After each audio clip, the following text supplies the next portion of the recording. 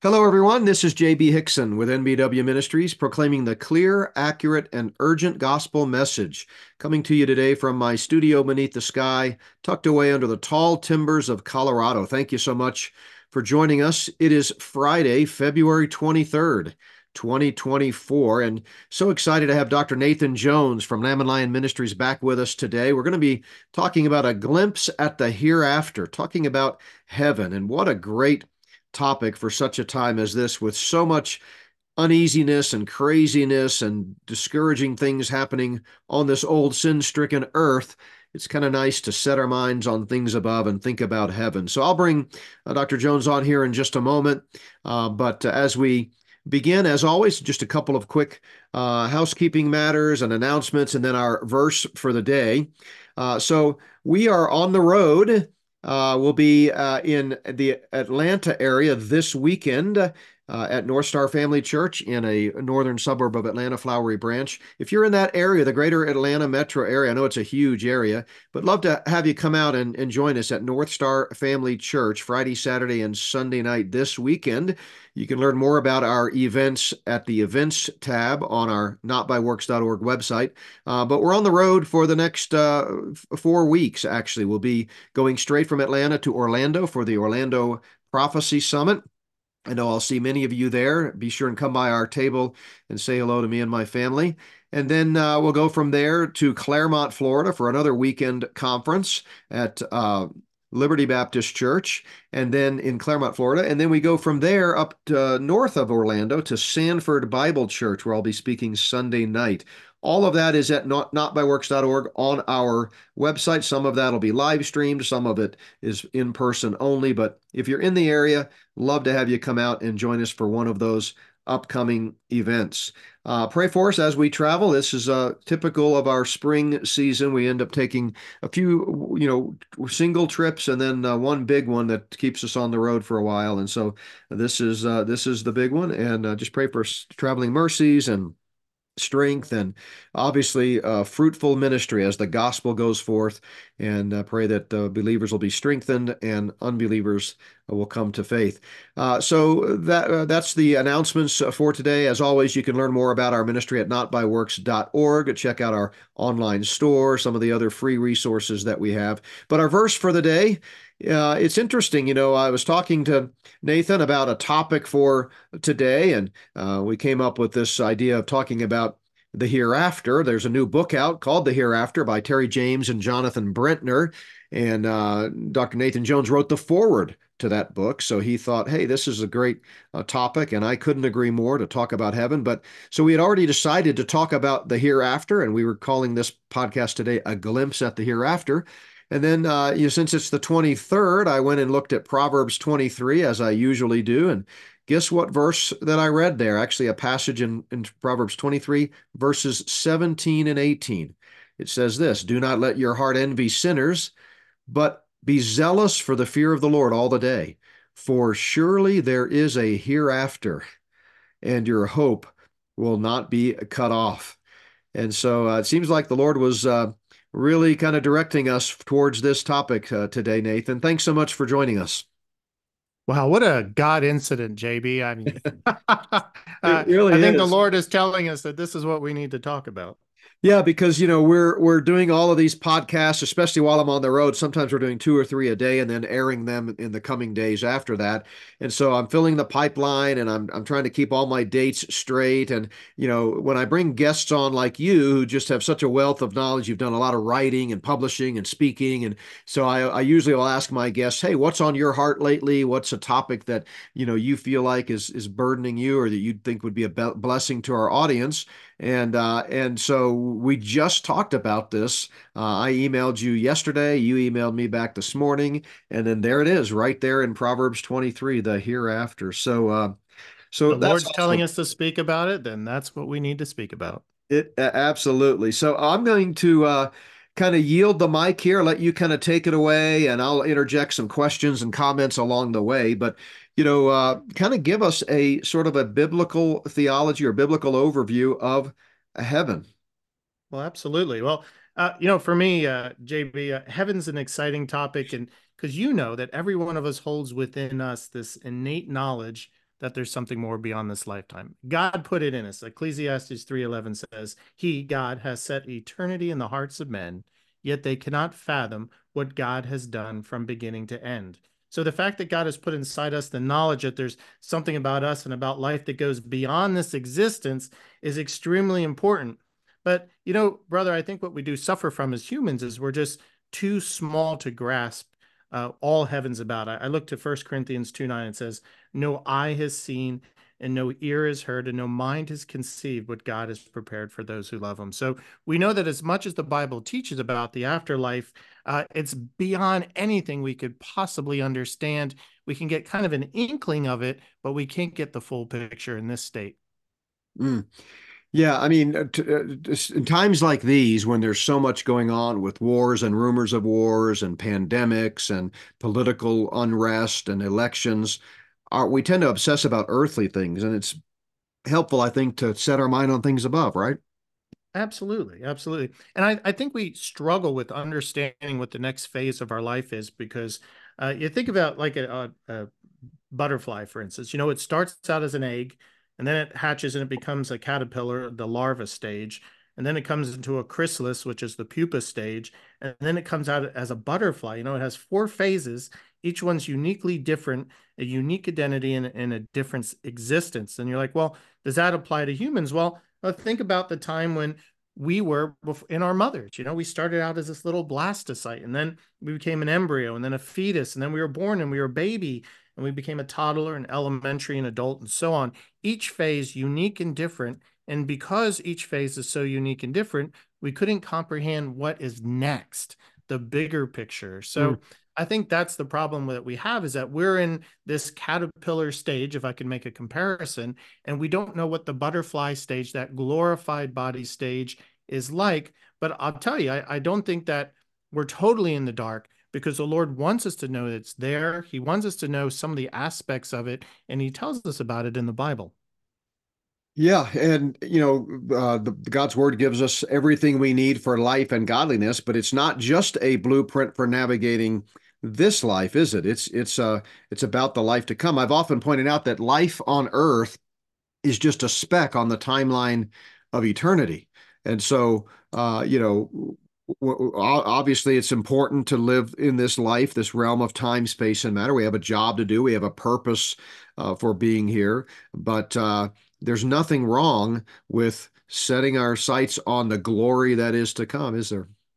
No, not at all. The Lord wants us to. I mean, when you think about it, and this is the fact, we don't have to think about this, what the Bible teaches is that back in the Garden of Eden, Adam and Eve had perfect fellowship with God. They walked and talked, and there's that perfect relationship. But then sin separated us. We became unholy, and a holy God and unholy people couldn't dwell together.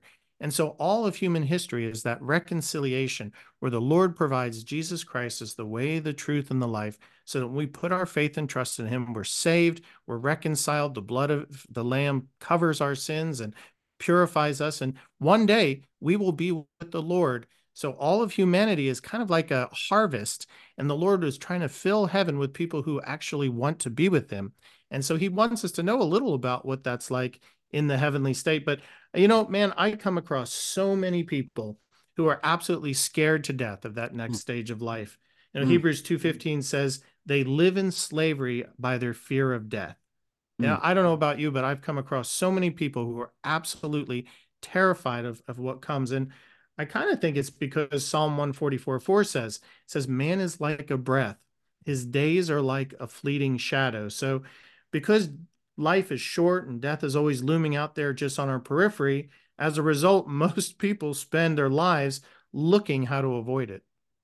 Yeah, there isn't really the mystery that pop culture and Hollywood and media try to imply that there is. If you believe the Bible is the only standard for our beliefs, attitudes, and practices, then we know exactly what the hereafter is. I was looking while you were talking at that word hereafter in Proverbs 23:18, and it's the Hebrew word means latter end or the next period is what Halot defines it as. And so it really is just the next phase. And by the way, before we get into, specifically descriptions of heaven, and I'd like to also talk about heaven is not just a destination, but it's also a reunion, a restoration, as you just talked about, a ultimate reconciling and bringing things back full circle to where we now have are in a right relationship with God and can spend eternity with Him. Let me just pause and interject right now that you know, not everybody goes to heaven. It's not automatic. In the same way that God created us in His image with free will and we chose to sin, we also have to choose to believe the gospel. It's not automatic. God doesn't force anyone to accept the remedy that He's provided. We got ourselves into this predicament, and by His amazing, matchless grace and mercy, He's provided the remedy when His Son and our Savior died on the cross to pay our penalty on our behalf, our substitute, our substitutionary atonement. But yet it still has to be received. John 1:12 says, to as many as received Him, to those who believe in His name, they can become children of God. So I just want to put out the plea that if you're listening to this and you're not certain that you'll spend eternity in heaven, you can be certain. 1 John 5:13 says that we can know that we have eternal life. These things I have written to you that you may know that you have eternal life. So you can know right now you don't get eternal life when you die. It's not some big question mark hanging over your head and you cross your fingers and you just can't wait to find out. I hope I get in. No, you can know with certainty right now if you've trusted in Jesus Christ and Him alone as the only one who can forgive your sin and give you the gift of eternal life. But talk to us, Nathan, about the descriptions that we see in the Bible of heaven and sort of that dichotomy that you've already alluded to between heaven as a proximity and heaven as a sort of a ultimate resolution of our relationship with the Lord when we get to see Him face to face. Okay. Well, before we get into what it is, let's explain what it is not. Good. There's a lot of misconceptions floating around out there about what the afterlife is. Right up front, let's deal with what the atheists say: annihilation. When you died, that's it. There's nothing more. They wish it's annihilation because then they don't have to stand at the great white throne judgment. But Jesus explained there's an afterlife. Luke 16, Revelation 20, other places. The Bible is very clear that when we die, we don't wink out of existence. So that's not what heaven is, where you cease to exist. Another idea, especially popular in the East, is reincarnation. This idea that you keep coming back and back as different. Maybe you started out as a cricket and then you became a cow and a human. Whoop, too much bad karma. You're back down to a cow again. And eventually we'll all become God. We'll all become Brahma. But, it kind of reminds me of that Willie Nelson song. I fly a starship across the universe divide, and when I reach the other side, I'll find a place to rest my spirit if I can. Perhaps I may become a highwayman again, or I may simply be a single drop of rain, but Mm. I will remain, and I'll be back again and again and again and again. Isn't that awful? It Hebrews is. I mean, 9:27 says, just as man is destined to die once, and mm, after that face judgment. So the Bible tells us that when you die, heaven isn't where you just keep going back to it as different creatures working off this bad karma. No, we die once. There is a second death, and we'll get into that a little later. But the first death is it. yeah. Willie Nelson may have been a fun singer to listen to, but he was a terrible theologian and, Oh, you know, absolutely. absolutely Another one that contrary to Catholic God's Church brought up, and I'm sure Dr. Hixson, you're battling this all the time, is purgatory. word. As Catholic teaching that you have to suffer for a time to purge your sins before you can enter heaven. But Ephesians 2:8-9 says, for it is by grace that you have been saved through faith, and this not from yourselves, it's the gift of God, not by works, so that no one can boast. And 1 John 1:7, the blood of Jesus, his son, purifies us from all sins. So no, when we die, and we're not stuck in this horrible place where we have to work off our sins before God will finally let us into heaven.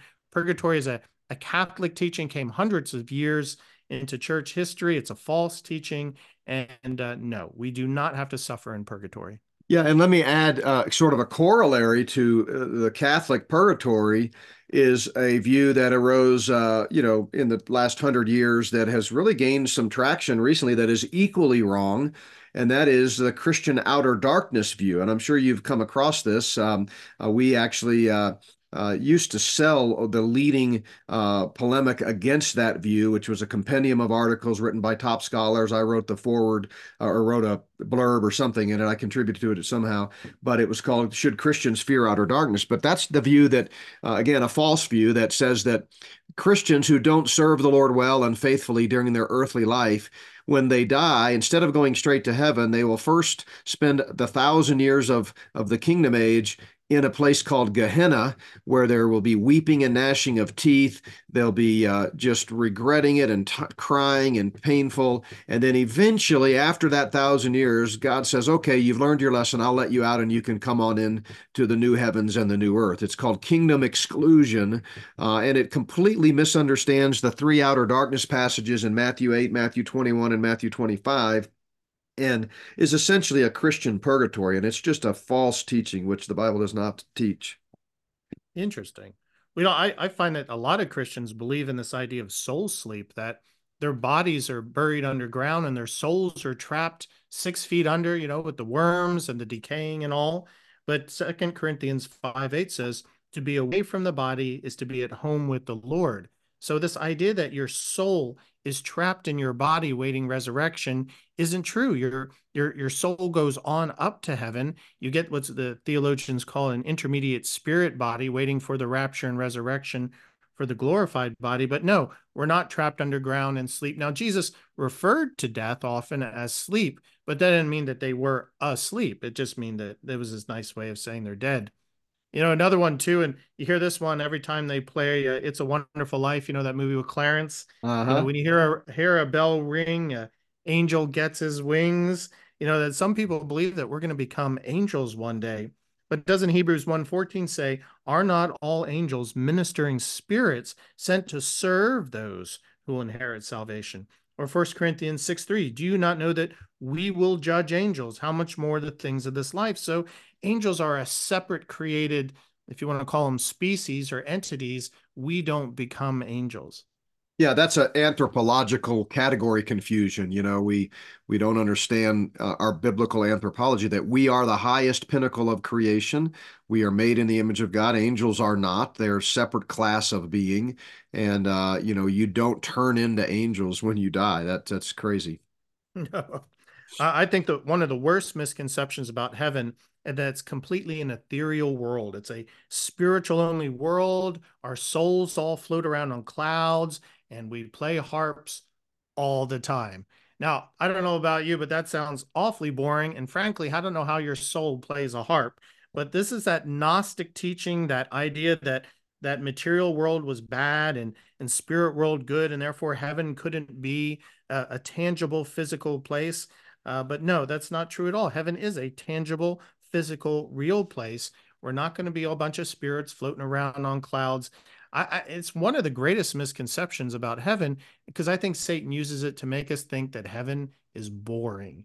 And brother, I think by the time we're done discussing this, people realize heaven isn't boring. The greatest misconception, I say that's one of the greatest, but the greatest misconception is obviously what you just spoke about. This belief that people are born going to heaven and they do enough bad stuff and whoops, they're off to hell. Mm. When in truth, we're all born under the curse. We've all sinned. We've all fallen short of the glory of God. We're all destined for hell. And that's why we needed a savior to rescue us from that direction, turn us 180 degrees around, and put us on that path to heaven. John 3:36 says, whoever believes in the Son has eternal life, but whoever rejects the Son will not see life, for God's wrath remains on him. So again, these are some of the misconceptions about heaven. And so hopefully that Dr. Hicks and I have helped you understand that what heaven isn't before we get into what heaven is. Yeah, so we're talking with Dr. Nathan Jones, Lamb and Lion Ministries. You can find out more about them at christinprophecy is it .org? Let me look. .org, yes. christinprophecy.org. And we're also talking about the new book that just came out, and this is by Terry James and Jonathan Brentner. It's called Hereafter. It's far better than you can imagine. And Dr. Jones wrote the foreword in the book, but you can get that at Amazon, maybe some other outlets, but I know you can find it on Amazon because I just looked it up. And I also want to put a plug in for a video that I did years ago. It's on our YouTube channel. And by the way, if you haven't noticed, we did start posting to YouTube again a couple of months ago.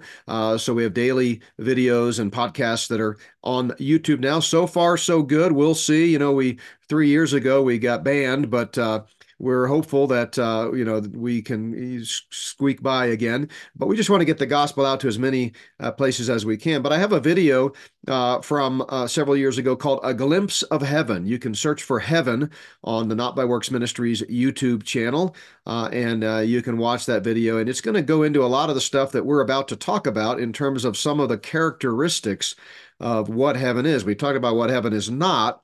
But what does the Bible say heaven is, Nathan?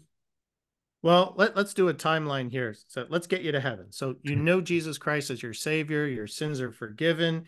When you die, you will immediately be, upon death, be ushered into Jesus' presence by his angels to heaven. Luke 16 and 23 both talk about that. So you're not going to sit in the ground. You're not going to wait to be resurrected as a bug. You are going to be ushered into presence of Jesus. Now, your soul doesn't stay soulless. Theologians call this an intermediate spirit body. It's a real body. You're not a ghost. It's physical. John 4:24 says that God alone is spirit. We know that Lazarus and the rich man, that even separated, those are for those people that are held in torments or Hades. They tasted, they experienced things. So they had physical bodies. When Samuel appeared before Saul, he was recognizable.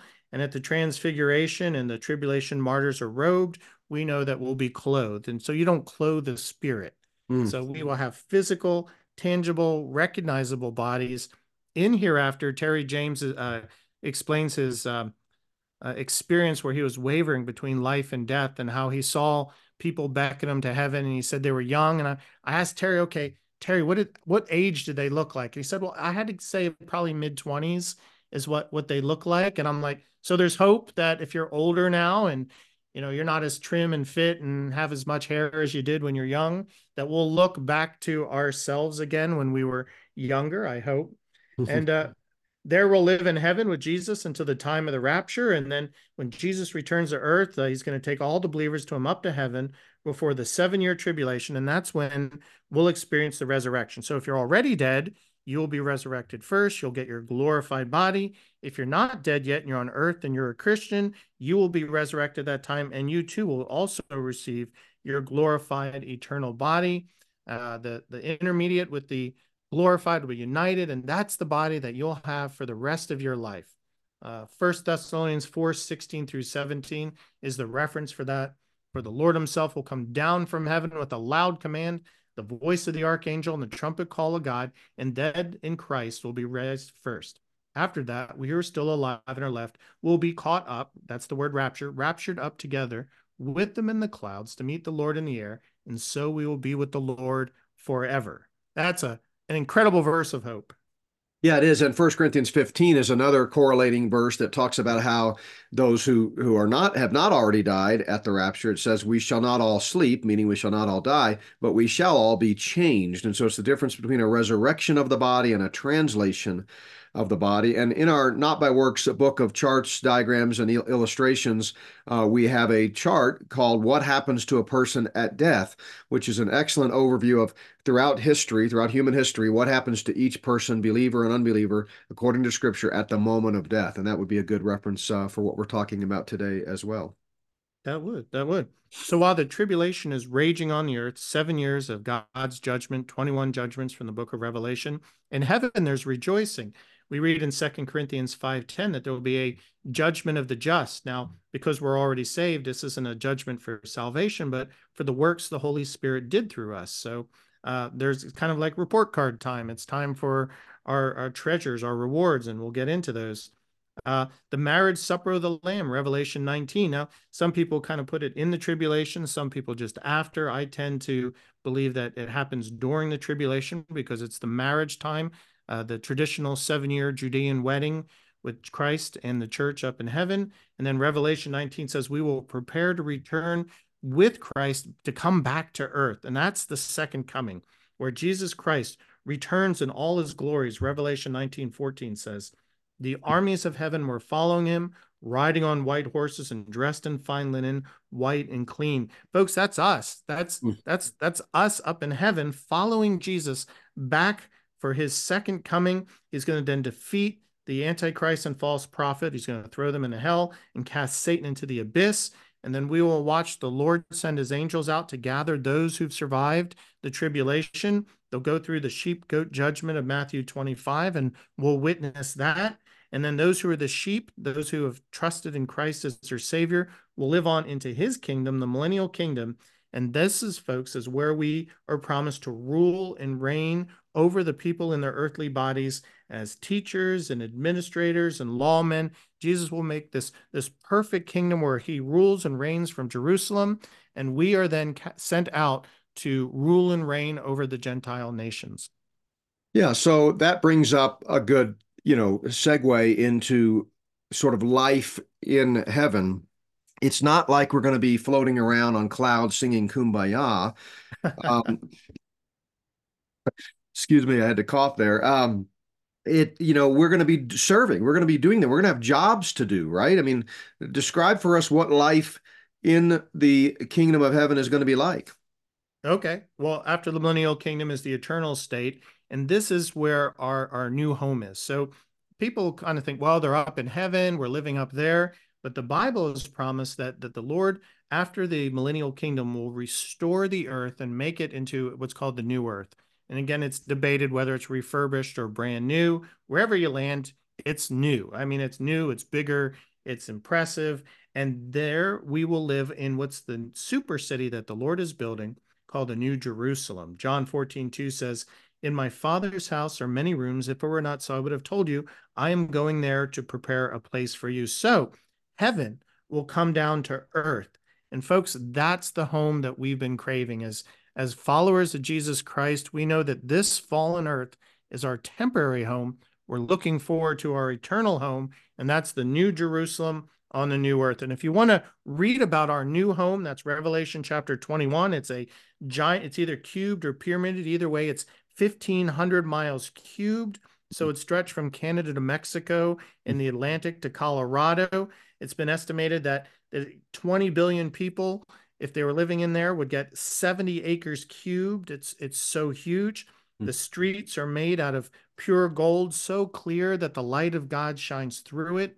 There's 12 layers of precious stones that are the foundations, and the 12 apostles' names are written on it. It has 12 giant gates made out of pearls, and the names of the 12 tribes are on it. And the throne of God sits in the center. There we are. We're back to the garden again, where we have perfect fellowship with God. We're there seeing the Father face to face. It says that his throne is like an emerald surrounded by a rainbow. He's got the 4 living creatures and the 24 elders and the angels worshiping. And out of that throne comes the river of life. And there we see the tree of life that we eat from. And so we don't even need the sun, though I'm sure the sun will be there. And folks, that is our eternal home. Wow. Yeah, I mean, it's got to be encouraging for folks to hear this, because we just don't think about it enough. We become so myopic in our view of life, and Satan loves that. He wants us thinking about the here and now, not the hereafter. And so we're talking about the Hereafter, the new book by Terry James, Jonathan Bretner. You can find that at Amazon. Also mention a few other resources that are out there. You can check out our free video on A Glimpse of Heaven at our YouTube channel. Just search for Not by Works Ministries or NBW Ministries on YouTube. And then I mentioned earlier the chart in our chart book. And while Nathan was talking, I've texted my daughter Brooke, who works for us, and she's going to post just that one chart entitled "When Will Our Bodies Be Resurrected?" That traces through human history history, kind of what happens at death on our free section of our store. So we want you to have that chart just to be an encouragement. That way you don't have to buy the whole chart book. There's tons of great charts, 120 plus charts on a variety of theological topics, a lot of them Bible prophecy issues. So if you're interested, check that out. But that chart itself, we're going to make available to you for free. It's called When Will Our Bodies Be Resurrected? Again, notbyworks.org. Click on the store button and then the free resources section. So another thing that comes to my mind as you were talking is sometimes we talk about that a Christian when he dies goes to heaven, or do you want to go to heaven when you die? But to be more technical, the eternal dwelling place of the redeemed is not just heaven, but the new heavens and the new earth. Is that right? Absolutely. Yeah. I mean, heaven seems to be a temporary, the whole idea is that the Lord is trying to restore fellowship between him and his creation, those of us made in his image. And so we will dwell together in this new Jerusalem on a new earth. And one person wrote me once and he was kind of worried. He's like, well, are we going to be locked in this city? I'm like, no, no, no. There's 12 gates. The purpose is that they're open and it's on the new earth. The new earth is the capital of all of God's creation, his universe. So, who knows how far we can travel. I'm thinking that all these planets and solar systems and galaxies sitting out there, blank slates, who knows what the Lord's got planned. Again, it goes back to that verse about no mind is conceived what God has planned. So that's just our capital city. Now, we do have to return monthly to eat from the tree of life.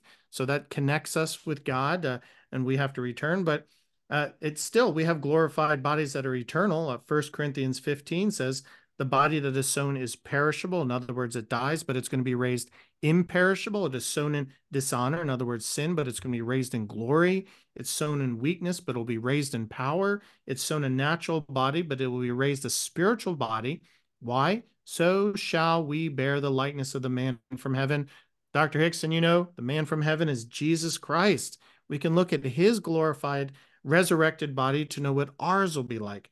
Can't be destroyed, immortal, glorified, powerful, spirit controlled rather than sin controlled, tangible, recognizable, perfect, no weaknesses. And even Jesus did some things that are outside of what we can do. He ascended up to heaven. When you're in a 1,500-mile cubed city, maybe we can fly. Who knows? Or Jesus would just appear out of nowhere, and he liked to scare the apostles, I think. And, who knows? Maybe we can transverse distances instantaneously, and with our glorified bodies too, that they're not fallen anymore, so they're not inhibited. So the colors that we might see, maybe we'll see in the infrared or the ultraviolet spectrum, the taste, the smells, but powerful forever bodies. That should be excited for any of us to know, especially as we're getting older and our bodies are falling apart. Yeah, the older I get, that's kind of, where my mind goes. And that's normal, right? I mean, our kids, we got 6 kids, ages 16 up to 30. And, the older, they're all young. And so they're thinking about their life and their future and their plans. And they should be. They should be thinking about how to be good stewards of the life God has entrusted to them, and how they're going to make a living and how they're going to make a difference in this world. But all throughout Scripture, you see this reminder that life is not about ultimately the here and now. It's about the there and then. And so, especially for believers, there's a unique teaching in the New Testament about believers being pilgrims and sojourners, Christians in this present age, that our citizenship is in heaven, and we're to set our minds on things on earth. I mean, on things above, not on things on earth, because our life is hidden with Christ in God, and our citizenship is in heaven, Paul says elsewhere. So, I just think it's a great motivation. I'm preaching through First Thessalonians. I mentioned this on a previous podcast, but I'm preaching through First Thessalonians right now at Plum Creek, and one of the main arguments that Paul is making in that letter is that the reality of the return of Christ and the new heavens and the new earth and all that comes in the culmination of God's plan of the ages should be a motivating factor to help us endure and persevere in this life today. So another resource, I know we're throwing a lot of resources at you, but I just really believe that in a time like this, Christians need to balance the perspective of negativity and discouragement and the sky is falling that we tend to recognize as we see the signs of the times. We need to balance that with biblical truth about the hereafter, like this book does. But another resource we just posted since this podcast has been recording is what happens when we die. I mentioned when will our bodies be resurrected, that chart, but another chart in our chart book, before it's all done, I might end up giving the whole chart book away. I don't know. But it's called What Happens When We Die. So both of those charts are now available in the free section of our website. But I also want to put a plug in for my eschatology text that came out a few years ago called What Lies Ahead, a biblical overview of the end times. And it has a whole chapter on the new heavens and the new earth. And so again, with all the biblical references, that's available at the online store in the book section. Just check out or search for What Lies Ahead. All right, so Nathan, continue. Okay. Well, let's pick up on rewards then, because the Bible promises quite a number of rewards. And this is a subject that often gets Christians uncomfortable because, we're not worthy, obviously, but Jesus is worthy. And when he saved us, his Holy Spirit did works through us, and we get certain rewards based on the work that the Holy Spirit did through us, and we were faithful and allowed it. So, for instance, 1 Corinthians 15 tells us about the glorified bodies made in Jesus' image. So, that's a type of reward. 2 Timothy 4, 7 through 8 tells us about crowns that we will wear, crowns forged that represent the works we did on this earth, that we take off and lay before the feet of Christ and the whole Trinity, actually. And they're eternal examples of what we did in this life. So it shows you how important what we do, because, some people will be running around with this tiny tiara, and other old ladies who worked faithfully in the church and greeting or whatnot are staggering around with these giant crowns, but we'll have crowns. Revelation 19:8 says we'll have robes, white robes. I was kind of hoping for a little color, but the Bible says white, and that's what it'll be. I hope jeans are there. I don't know if I want to be all toga party like, but there's robes. Revelation 2:17 is a promise where we will get new names, and they'll be handed to us on a white stone, like a marble. So the name your parents gave you will not be the name that you will have in heaven. Probably something related to your personality. JB, they would call theologian extraordinaire would be your name up in heaven, I am sure. I'm quite sure that one's already taken, but thank you for the vote of confidence. We also have comfort and no tears. We're given mercy and justice. Those are all rewards. The Lord promised ruling authority in the millennium. Luke 19 will be teachers, administrators, executives, mayors, governors. And I would even posit, because there's all those empty planets and solar systems out there, who knows what the Lord's got planned for us to be stewards of one day. Maybe there'll be new creations that we'll be ruling over. I'm not trying to pull up the Mormon view of heaven, but I'm just speculating here that we just don't know what God's got planned. Of course, salvation from the tribulation. We don't have to live in the tribulation. Praise the Lord. We don't have to endure the second death, which is hell, and we get eternal life, and we get to live in heaven, the honor of living with our Creator. Matthew 10 says we're confessed by Jesus before the Father, and we're loved and adopted as children. Yeah. That to me sounds wonderful. I mean, that last one is just hard to fathom, but imagine being in heaven and Jesus comes up, taps you on the shoulder and says, "Hey, you got a minute?" You go, "Of course." And he goes, "Come with me." And you follow Jesus. You walk all the way up to this big imposing door. It's an entrance into a massive office. The nameplate says God the Father. Jesus knocks on the door. And God says, "Come on in." He says, "Hey, son." Jesus says, "Hey, father. You got a minute? I just want to introduce you to one of my really faithful ones. This is Nathan Jones. He really was faithful on earth, and I just wanted to give him special commendation before you." I mean, what a picture. What a picture. What a reward to hear that well done, good and faithful servant. And once again, we have already posted on our free section, it's been there for a while, is my Eternal Rewards Notes. And it's a comprehensive teaching on the doctrine of eternal rewards in the New Testament. It lists all the rewardable acts that are mentioned in Scripture, all the rewards, the specific types of rewards, many of which Nathan just went over. So check that out while you're on the free section. By the way, if you want to download all of the dozens of PDF articles, there's one called All Free Items. Just put that in your cart. And again, no credit card needed. It's all free. And you can get everything. But if you just want to browse through them and see some of the different articles and charts and things that are available, that one's called Eternal Rewards Notes. Well, as we wrap up, I mean, we've covered so much ground here on just the hope that is to come. I was reminded of Romans chapter 8. Verse 24 says, "We were saved in this hope." And in the context there, it's talking about eternity and the redemption of our physical bodies. But he goes on to say, "Hope that is seen is not hope. For why does one still hope for what he sees? But if we hope for what we do not see, we eagerly wait for it with perseverance." And so, Nathan, again, we see this exhortation in Scripture that the reason we hang on, the reason we get out of bed every morning, Paul said, "If in this life only I have hope, I am of all men most pitiable." The reason we get out of bed in the morning is because of the hereafter, what lies ahead. Amen? Amen. Absolutely. And it's meant to give us hope. The Lord wants us to know what awaits us, but I think it's also meant as a warning to those who have rejected his lifeline of salvation, because they're the opposite. The Bible explains in detail what hell is like too. And we're born destined to hell, and that's why we need a savior. So heaven is meant to encourage people to give up their sinful ways, to repent and turn to Jesus Christ, and so be saved.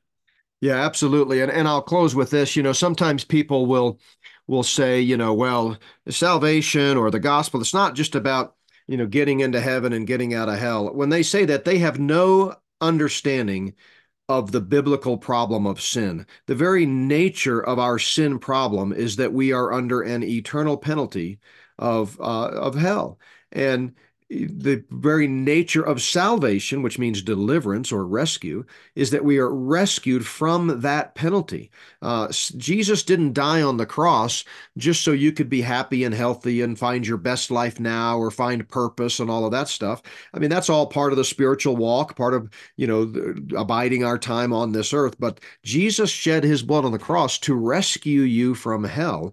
And so, I just hope that, as we said earlier, if there's anyone listening that does not know the Lord Jesus as their personal Savior, that today, in simple childlike faith, you will turn from whatever you're trusting in that you think might get you there, your own good works, your own righteousness, your heritage, your religion, your baptism, whatever you think it might be. Turn from that and trust instead in the only one who has the power and authority to forgive sin and give you the gift of eternal life, and that's Jesus. So, Nathan, thanks so much. Great topic. Folks can find the book on Amazon. It's called The Hereafter by Terry James, Jonathan Bretner. Dr. Nathan Jones wrote the foreword.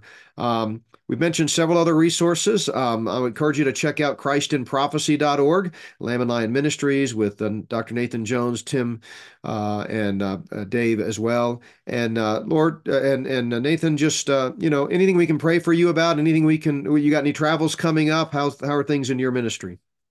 Well, we're this weekend, the NRB convention. We are continuing to expand Christ in Prophecy into the radio realm. We're just this month we've gotten into radio, and already the Lord's blessed us with Bot Network and AFR picking us up. So praise the Lord. We're trying to reach as many people as possible, as quickly as possible, with the good news that Jesus Christ is returning soon. So if you want to know anything about our ministry or to check out our resources to help you grow excited about the Lord's return, then visit us at christinprophecy.org or download the Lamb Lion app. Praise God. Well, thanks so much. And yeah, we're excited. We want to get the message out as well. And there's many, many outlets today. We live in an unprecedented time where you've got video, audio, podcast, broadcast radio, television, satellite, you name it. And, of course, we know the devil uses all those same tools to further his kingdom, but we're doing all we can. And we certainly appreciate Lamb and Lion leading the way there for many years on being a light in this dark world. Well, folks, remember to check out notbyworks.org for those free resources we talked about. While you're there, check out some of the other resources that we have: streaming video. We've got books and DVDs. You can also sign up to become a Premier subscriber.